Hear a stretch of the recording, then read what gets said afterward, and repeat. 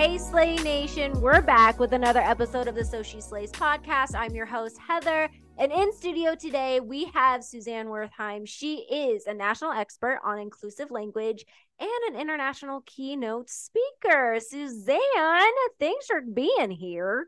I am delighted to be talking with you today. Thank you so much for having me. Oh my gosh, tell me a little bit about yourself before we dive into our conversation. Sure. So right now, the work that I do is anti-bias consulting and workshops and keynotes for companies large and small, 50K to like 50 people to like 150,000 people. But before that, I used to be a professor of something called linguistic anthropology. So I've got a PhD in linguistics from Berkeley. Then I taught at places like Northwestern, University of Maryland, UCLA.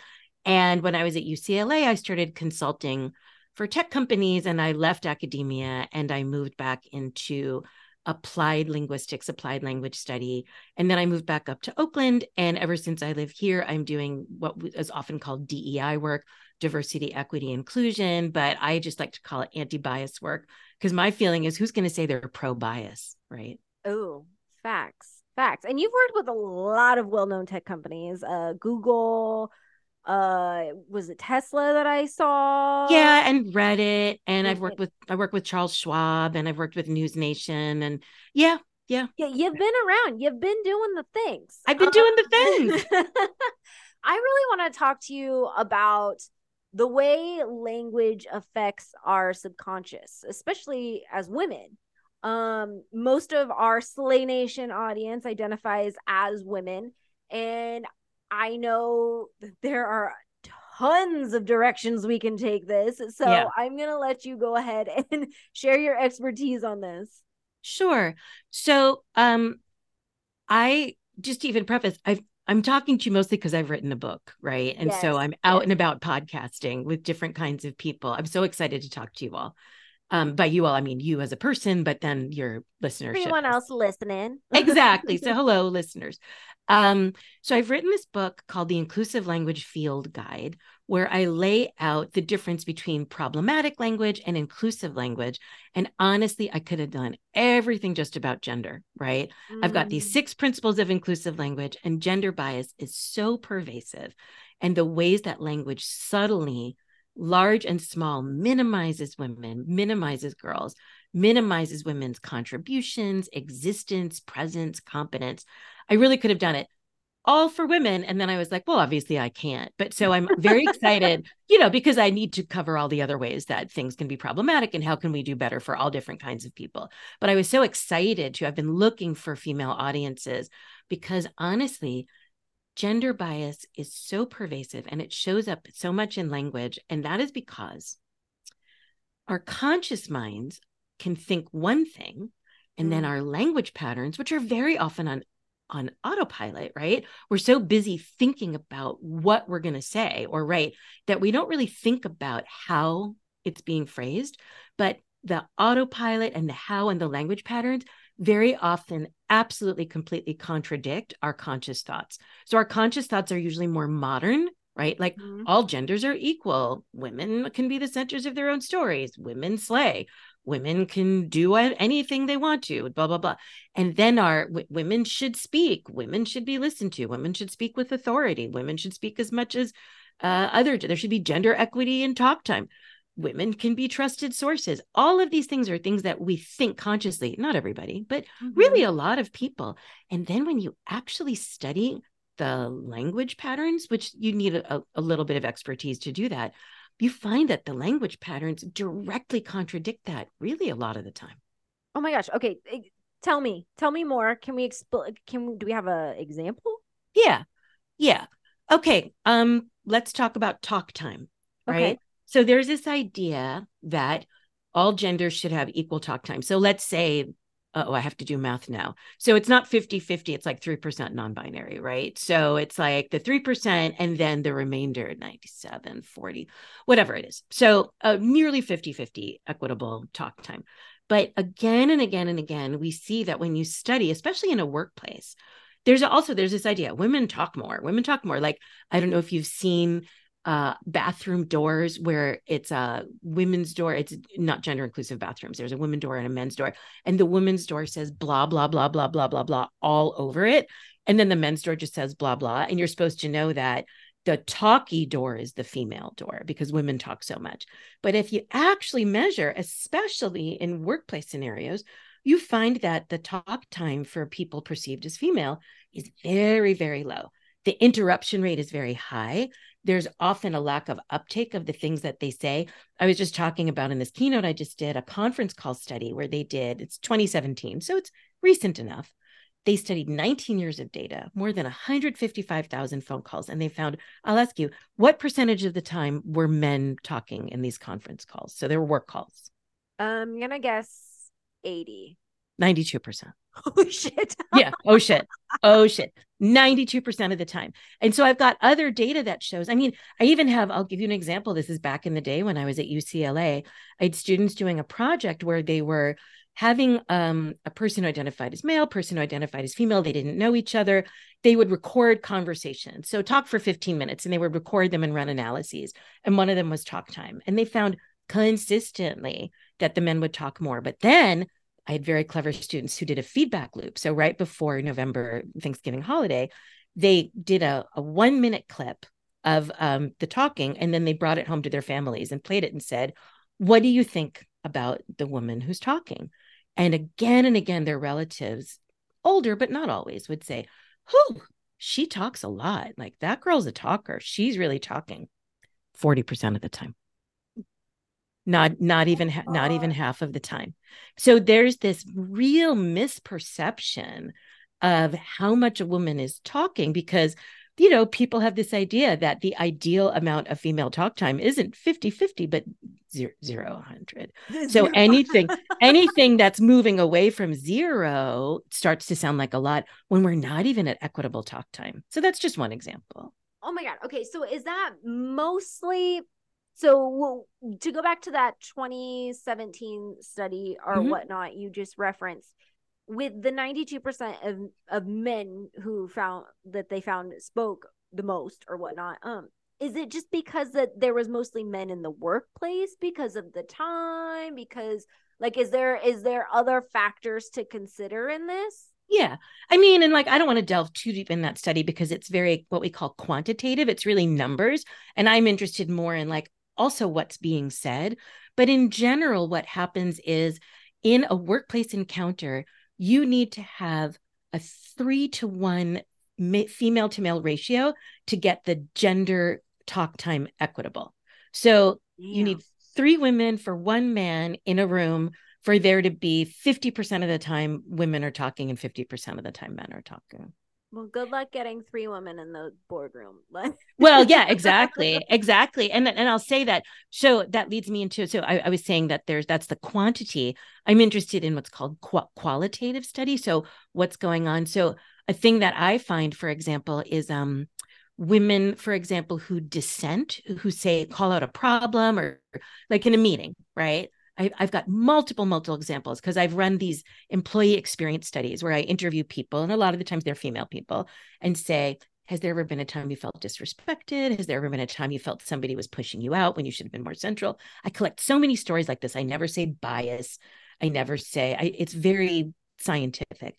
And I have multiple stories where women were in a meeting and at multiple kinds of companies, and they call out a problem. For example, oh, I don't think that deadline works. I think we should push it out a bit because I don't think we're taking such and such into consideration. And then a manager pulls them aside and reprimands them for being abrasive or aggressive or having outbursts. Whereas they have male colleagues who dissent and nobody says anything, right? So not only should you be talking less if you're a woman, but then you're not supposed to dissent or you're not supposed to call it a problem. Then you're called, I have a thing. I'm interviewing recruiters right now for an article that I'm writing about things job candidates say that get them in trouble. Like, how can you avoid problematic language that says, I can't really work on a diverse team, right? So I'm writing this article and then people unburden themselves to me. So one female recruiter was just telling me, because we're just talking about bad Yeah. things that people say. And she said, a couple of companies ago, I had a colleague who was just a little senior to me and he cursed a lot. Like he cursed at people, not like I like to curse. I was raised by like, Same. I think curse words are very useful a lot of the time, but he would curse in an insulting way, like at people, Ooh, and he yikes. would raise his voice a lot. So I'm just like, I'm not talking about like amplifying the thing that you're saying and like, oh, that was really shitty. I mean, he was like saying to someone, you're a total shithead, right? Which is a Mhm. real difference. That's And he would definitely different. yell, right? Yeah. So he would yell and he would curse and nobody said anything for whatever. He's one of these rock stars, right? So nobody ever said, oh, I wish Michael, whatever his name was, I wish Michael wouldn't curse at people, or we should have asked him to tone it down. And then one time, this person I'm talking to, something happened that really felt very unfair to her. And she said, hey, I'd like to bring attention to this. I should be treated with more respect. This really wasn't okay. Right. And she made sure, as so many of us do when we're women, right? I'm going to be very like emotion free. I'm going to be very, very like facts based. I'm going to be very calm, no tears, like everything has to be so calm. And even with all of that, they were like, whew, you're really being a bitch about this, right? Like, they used the word bitch with her. What? Meanwhile, her colleague is screaming and cursing at people. And one time she says a fact based thing that she stands up for herself. So it's that kind of inequitable treatment. I have a name for it. I talk about it in the book. I call it inflating language, Mm. where you describe it's a distortion. It's a distortion of the world. So person A can do something, it's not remarkable. Person B does the same thing, but because of their identity, they're described in a way that makes them sound like they're unacceptable, problematic. Their language, the language describing what they did inflates them into a way that there's somebody to be reprimanded or put on a performance plan Yeah. or whatever. And Oh so my that gosh. happens a lot to women, a lot, a This lot. is and it's 2023 and it's still happening. I mean, Um a lot. it's remarkable to me to even think about. So, I mean, I think all of us have experienced at least one time in our life where something like this has happened. We've experienced the inequities when it comes to this kind of stuff. But here's the thing is like, what do we do about it though? Like, is there something we can do about it? I mean, yes. And so the thing that you just said, which is it's 2023 and it's still happening, absolutely supports the thing that I'm talking about, now talking about very openly in talks in front of large groups of people, where I'm like, if our language patterns stay the same, we just circle around in the same place. So our conscious thoughts are like, oh, that's ridiculous. But then the way that we judge people is stuck in these old-timey ways of thinking and these old-timey mental models that are supported. Let me give you another example, and then I'll tell you, I'll ask you to follow up with me. And because the answer is to uncover the patterns, recognize them, call them out when you see them, and shift so you're not part of these problematic patterns. So that's literally why I wrote the book. That's why I do the workshops I do. That's why I work with executive teams, right? This is all this stuff. The example I'm going to give you is something that I've named, because anytime you name something, this is part of the feminist idea, right? It dates from half a century ago. If you name it and you define it, then people start to see it and believe it's real and you can shift it. I think a great example is slut shaming, right? It's Mm, like people are like, oh, I don't want to slut shame. It lets us know that we shouldn't be doing the thing that's called slut shaming, right? So suddenly there's a name for it that gets like traction and people are like, oh, yeah, I don't want to do that. Like, why am I monitoring only young women for sexual activity and availability? Like, what, and penalizing them for that? Like, that's ridiculous. So, a thing that I've given a name to, I gave the name in 2015, is called an unconscious demotion. I bet you've experienced it just looking at you. An unconscious demotion is when a person meets somebody else and makes a snap judgment about the job that they hold, and they demote them into a much lower position, right? So they assume that they have a job that's lower prestige, lower status, requires less education, and is usually lower pay. I will say that when I was a professor, the jobs that people thought I had often paid more than my professor job, because professors are paid so badly. yeah. So I'm up near Silicon Valley, right? I'm in Oakland. I have multiple stories of women of color going to industry events and being handed dirty plates because people think they're there to clean up. Oh, yeah. No. Yep. What? Yep. Yep. A Chinese architect talked to the New York Times and said, it's not till the third meeting that people believe I'm the architect. They usually think I'm an assistant or an interior designer or a secretary. They can't look at a Chinese woman and think, oh, she's the architect leading this multi-million-dollar project, right? I collect all these stories of unconscious emotions. And so these are the kinds of things that I'm saying, the snap judgment, where somebody looks at somebody, especially a woman of color. In my research in the US, women of color are the most frequently demoted. I've got a story of a Black doctor.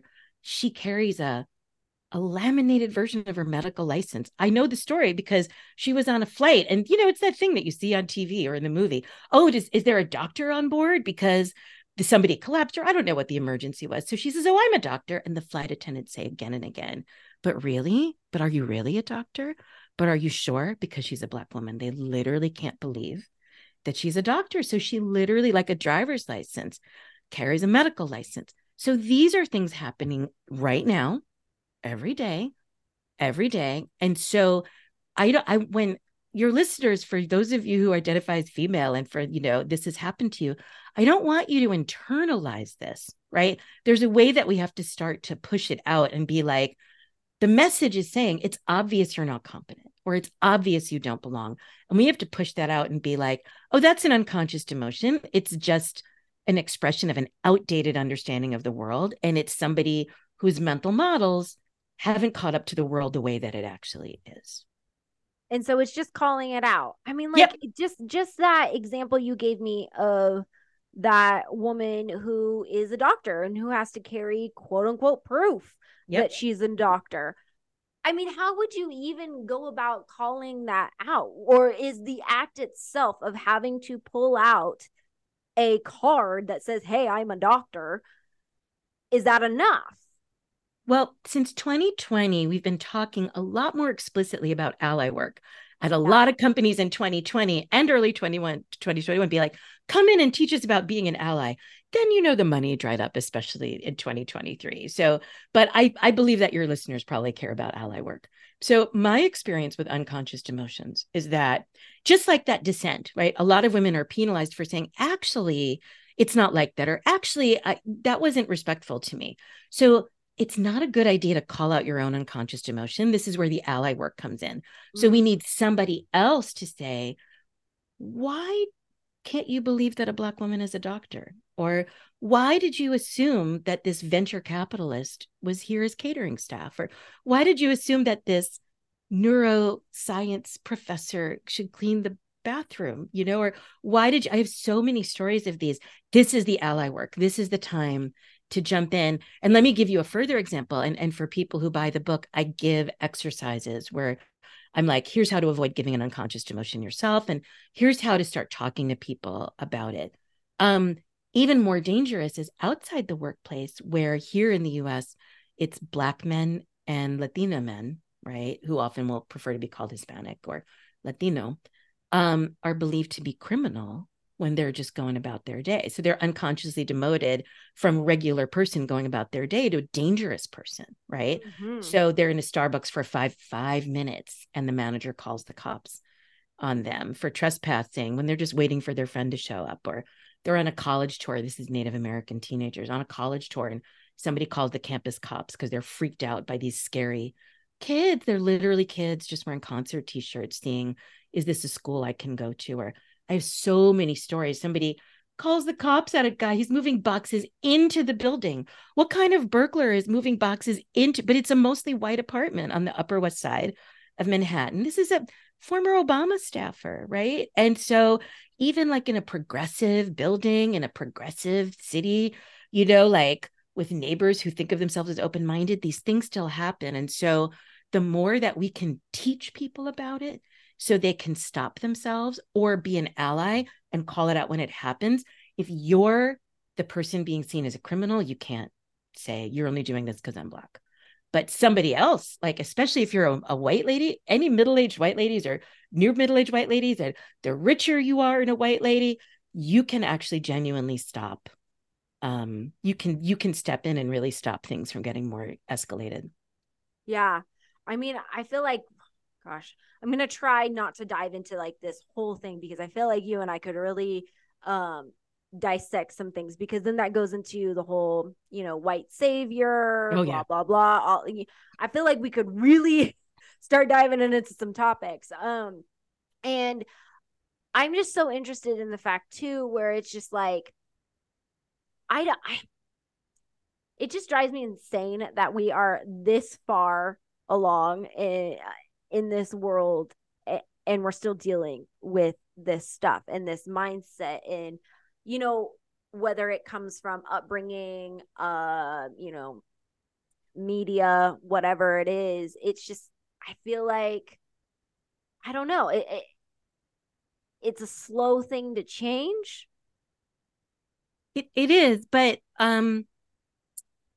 I think change can happen. And so, I mean, it's so funny because my life is so dark. I just soak in these bad stories every day, right? So there are ways in which I'm so pessimistic, and people are like, oh, I can't believe the progressive left just blah, blah, blah. And I'm like, oh, you can't? Like, I can, People are like, oh, I can't believe da da da. I'm like, you can't? I'm like, I can. Like, I've just got a pile of data. Yes, I believe it.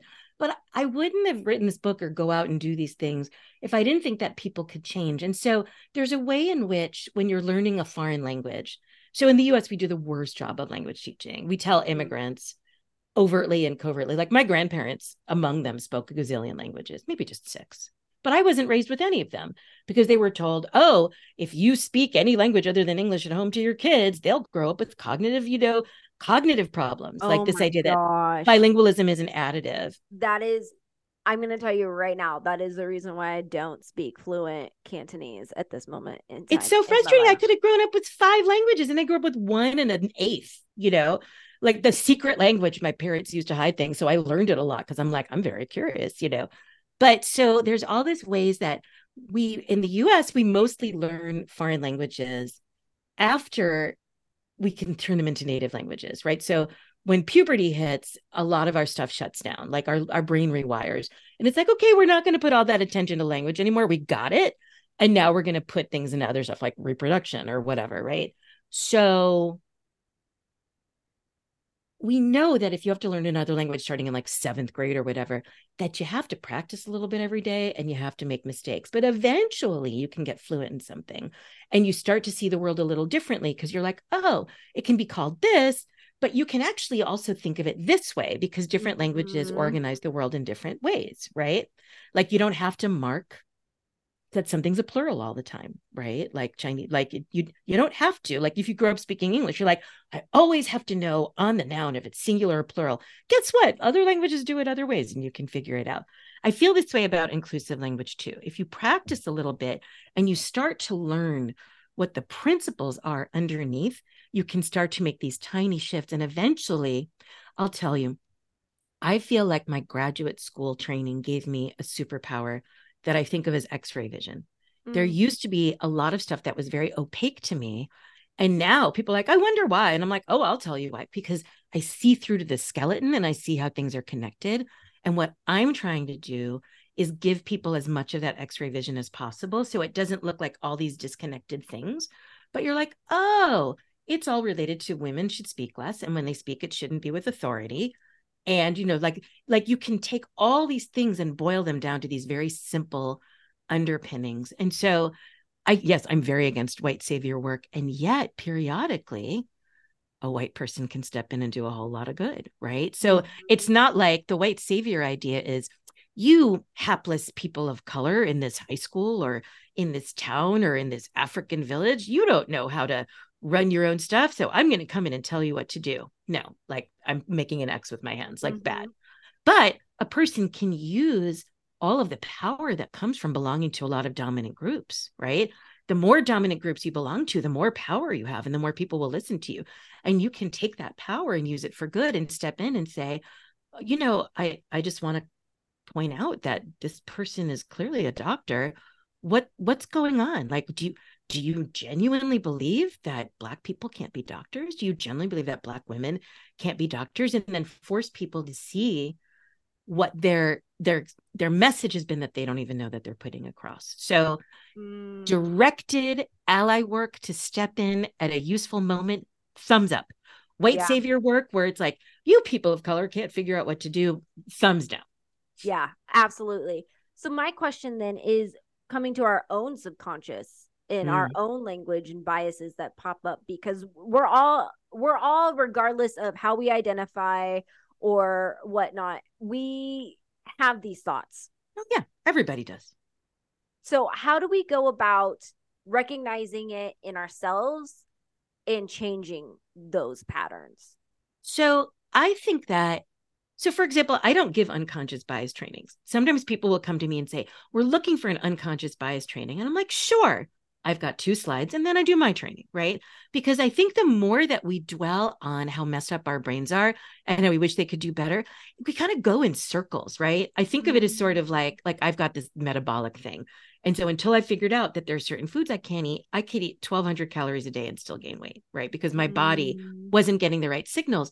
So when you're being so careful and you're still messing up, at certain points I'd give up and be like, I'm just going to eat that 8-pack of Entenmann's donuts. Like, what does it matter if I'm so careful? And I feel like I see that with unconscious bias training where people kind of give up. They're like, if I'm so careful and no matter what I do, I'm always going to have bias in my brain. What does it matter? And they do the equivalent of like the donut 8-pack. But if you think about language is something we have a lot more control over. So I think it's the best way to start. And one of the things like you can, as you move towards more inclusive language, some of the things I suggest, for example, my 6th principle is recognize pain points. Because there are times that when you've grown up one way, I think I hear sometimes from people who are resistant. They're like, well, I wouldn't mind if someone said it to me. And P.S., I said that before I knew stuff. Well, I wouldn't mind if someone had said it to me. Why are you complaining about it? Not recognizing that the other person's lived experience was so different from mine that what was not painful for me was very painful for them, right? It's just like, no matter how much people tell me to enjoy eggplant, I'm not going to enjoy eggplant because my mouth tastes it like copper, right? Whatever it is, I've got some genetic thing. Or like you tell people to enjoy cilantro. Like there's some people, they're like, it's never gonna. I'm like that with parsley. I can't There do you it. go. It's Oh, I'm gross. like, you know what? And I grew up, my town was half Italian. So in principle, I should like parsley. I can't. I can't. I, It tastes like I, soap. I can't do it. it's just like, or I'm always sad. I'm like, why did I add? I'm like, oh, freshen my dish with parsley. And then I'm like, why did I do that? I'm so It's sad. like now I can't even eat Yeah. it. So there are words that are like that for some people. Like a word I talk about in my book is exotic, right? There are people for whom exotic is, yep, there you go. I just gave the biggest eye roll, The y'all. biggest eye roll because I look at you and I'm like, I know what I so both of us are coming. I believe both of us are not perceived as white women. The US Census says I'm white. I'm Middle Eastern descent, right? So, and I came out much darker and more quote unquote ethnic looking than my family, right? So my family are treated like white folk and I am not. So there are a lot of people in the US for whom exotic is a word that has been used to describe foods or places or music, and it's never been applied to them. And then there are a whole chunk of women, and well, I'm saying women, there are a whole chunk of people in the US, usually women who are perceived as not white, who have been told that they are exotic. And it's usually othering, focusing on difference, and it's usually sexualizing, right? So you're just trying to be in your Absolutely. workplace. Yep. And so the flavor of exotic for me is bad. Don't call me exotic. I've aged out of sexual harassment at this point. So I'm like, no more street harassment. Like it just ended a couple of years ago. And I'm like, oh, so excited, so excited. But I've certainly had decades and decades of people saying stupid shit to me, like how exotic I am. One guy hitting on me at a lunch when I was a grad student decades ago. He's like, oh, you're so exotic, your skin, your hair. I'm like, dude, you grew up 15 miles from me. Like we are both from Long Island and you're Irish and I'm not. I'm like, Can we why move are on you right now? right? Like we both have grandparents who were immigrants. Like, why am I the exotic one? And he couldn't unpack, right? Like he couldn't unpack it. But so these are the things where if you start to recognize pain points for other people, right? So don't make a joke about this. Don't lightly talk about that. Like make sure you're not misgendering people. The more you do research, I'll say one more thing. I was giving a talk to a very techie tech company. I genuinely don't know what they do. Like I did multiple things for them. I could not tell you what they do. They're big. No idea. Some back, it's so techy. It's so technical. So they had a lot of people who were just engineers. And so a colleague of mine and I were talking about inclusive language and we use the idea of articulate. Why is it not a compliment. When I've been told I'm articulate, it's always been a compliment. But when my colleague who was co-presenting, who's a Black woman, was told she was articulate, every once in a while it was a compliment, but usually it wasn't. So we were unpacking why. And so this group of white male engineers were so upset. And they're like, how in the world are we supposed to know this? How in the world are we supposed to know this? I don't have Black friends. I don't work with Black people. I didn't go to school with Black people. How should I know? And I'm like, but so they tell on themselves, right? And I'm like, what? I'm like, there are plenty of Black engineers out there. Like, why didn't you go to school with Black people? Why don't you have Black friends? Why isn't your neighborhood Black? Like, that's another story. But what I say to people is the more you do the research to follow the principles of inclusive language, the more your mental models will change. And you're going to start to have a more accurate view of the world, because inclusive language is accurate language. A lot of people feel like it's like being mealy mouthed or pussyfooting around things or saying domestic engineer or whatever. And I'm like, no, like for me, inclusive language is content warning sexual assault. I talk to journalists. I'm like, you can't call that an inappropriate relationship. You call that rape, right? Mm-hmm. That person went to jail for felony counts of rape. Like, you report that, like, the word is rape. They're like, but it's an unpleasant word. I'm like, well, it's a more unpleasant thing to do, right? Yeah, you're So calling it what it is. call it what it is. So if you have to learn how to be accurate in your language and how to not tread on somebody's foot where you don't realize a foot's there, that's the way that we start to change our brains and our mental models. Because if you diversify your social media feeds, right? I miss Twitter. But I learned a lot. Like, I followed disability activists. I followed Black activists. Like, I could Asian activists.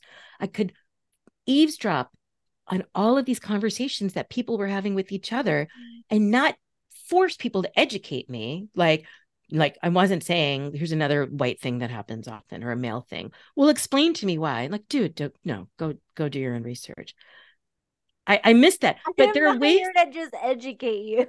I mean, serious, but there's some, or like, it's a pay me and I'll educate you, but I'm not gonna, like a person in my family one time was like, well, what's rape culture? I'm like, absolutely not. We're hiking. I'm like, 100% no. 100. He's like, well, I've got daughters now. I'm like, then just Google rape culture. Google, Like, like, you don't educate yourself. exactly. This is someone I care about a lot. I'm like, I'm trying to hike. Like, I this don't is want to not have this conversation on a hike. exactly. But these are the things that the more people educate themselves to speak inclusively, which I say is just 21st century etiquette. Like, Mm, it's just modern etiquette. What's different now?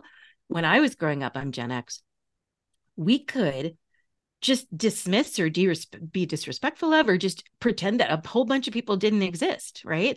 And yeah. so now the modern etiquette's the same as the old etiquette, but we're like, uh-oh, all those people that we're being shitty to, we shouldn't be shitty to them anymore.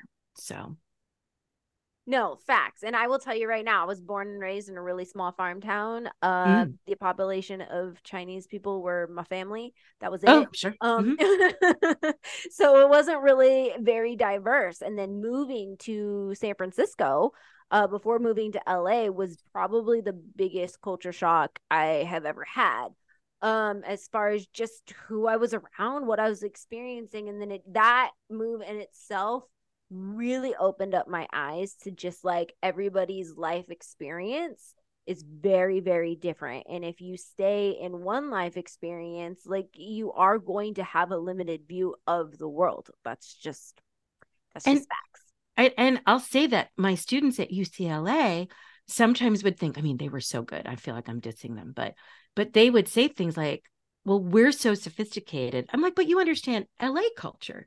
I'm like, if I drop you in North Carolina, or if I drop you in Russia, or whatever, like it's not like because you live in a diverse place, you understand all the things. You understand the life experience of growing up in a diverse city, but it doesn't Mm-hmm. mean you understand people's life experiences I elsewhere. say that all the time because back in my hometown with my family, we have Sunday night dinner all the time, and I go when I'm back there visiting. And I will tell you the same. We have dinner every time, and the conversations that we have at dinner are very different than the conversations I would have in San Francisco at somebody Mm. else's dinner table. They're just separate conversations. And so it's the truth. It's just like it's limited life experience. So it is really hard for relatability sometimes, especially if you're not exposed or you don't talk about it. I spent a lot of time, in my early childhood being the only Asian kid. I've been Yeah. told multiple times that I was the only Asian somebody knew. And I was like, please don't do that to me. Like, that's a Yeah, lot. like am I representing that? Well, at the time it probably wasn't all the way up Representing to a everybody billion. here. Yeah. So there's that factor, but then on the other factor too, it's like, oh, well, you're the only like country person I know in, a city. And I'm like, no, no, no, don't put it all on me either. Like, Yeah. diversify, educate. There's Yeah. different things. Yeah. You and I can go on forever and ever about this, but I Obviously. would really love to tell our audience where to find your book. Sure. My book can be found everywhere, literally. So it's a paperback, so you can order it wherever you order paperbacks. It's an ebook, so you can read it as an ebook. And if you like the sound of my voice, I narrated it for a exciting 7 hours and 56 minutes, but I did it nice and slow. So when you listen to it at 1.25 for, then it goes well. So anywhere you find audiobooks or ebooks or paperbacks, you can find it. And I don't mind if you get it through the library. I just had a friend request it through Chicago Public Library. I can read it in Oakland on Hoopla and Overdrive. So, I mean, request it from your library so other people get a chance to see it. Oh my gosh. Okay. Did we even say the title of your book? Oh, I don't know that we did. Should we? We told you where to get it, but we didn't even tell you how to look it up. Yeah. So it's called the Inclusive Language Field Guide. And let me tell you one more thing. It's presented as a business book, but it's secretly also a self-help and personal development book. And the other secret thing is that I wrote it thinking about family members of newly out trans and non-binary kids. So somebody has a teen or a preteen who's now out, and they think about their parents or other family members and like, oh, fuck, like the things they're going to say. I literally wrote the book for them and I front loaded everything. So for these people, if you know somebody with newly out kids, you can get them the book and say, you only have to read to chapter 3. I literally front loaded everything for those people who are like, I can't read a whole book, but it's the Inclusive Language Field Guide. I put a tool on the cover to appeal to men. It's a pair of binoculars, because binoculars, you pick them up, few adjustments, suddenly you see a lot further than you could. Same thing with my book. You pick it up, you learn to make a few adjustments, suddenly you're seeing things you couldn't before. Oh my gosh, I love it. Where can people find you, follow you, all the things? Sure. So my socials everything's going nuts with algorithms right now. So you can find me on, trust me, I know. I'm so throttled in all these places. So I'm like, people are like, don't talk about being throttled. But my LinkedIn stuff used to go viral every 2 months, and I'm barely getting. So you can follow me on LinkedIn, but I don't know if you'll see my stuff.